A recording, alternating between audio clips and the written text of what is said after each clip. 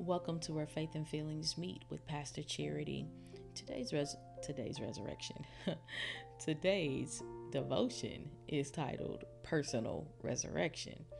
We are definitely on a resurrection tip this week, so it's right at the tip of the tongue. All right, so personal resurrection. Here, the devotion today.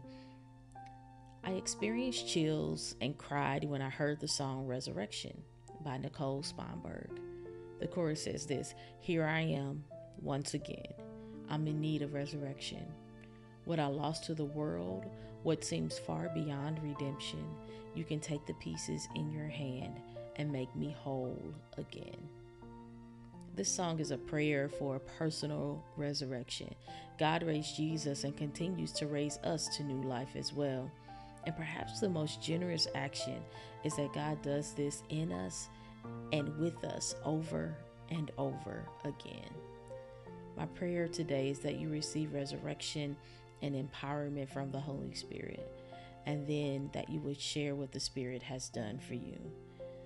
Instead of a scripture today, I'm just going to offer a little more of a prayer to you, prayer to God for you, for your personal resurrection. God, for the person who maybe has just become accustomed to the low place, to the stagnant place, to the place that is filled with fear and anxiety, to the person who feels like there is potentially nothing beyond what they have seen. God, I pray for a personal resurrection. Sometimes we hear the story of Easter, and we hear even about miracles and resurrection, and it's easy to think that that's not for me, that's for somebody else. But God, to the person who needs to know that your resurrection is possible, that there is new life available to you, and that there are people who love you. There's a God who calls you beloved, and that you are emboldened with the power of the Holy Spirit in you. Take a step.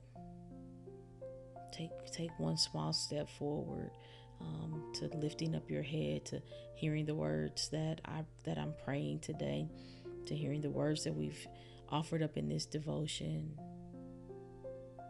It's possible. Resurrection isn't just for Jesus, it's also for us. And so I pray that resurrection power and life into you right now. May you respond. In Jesus' name, amen.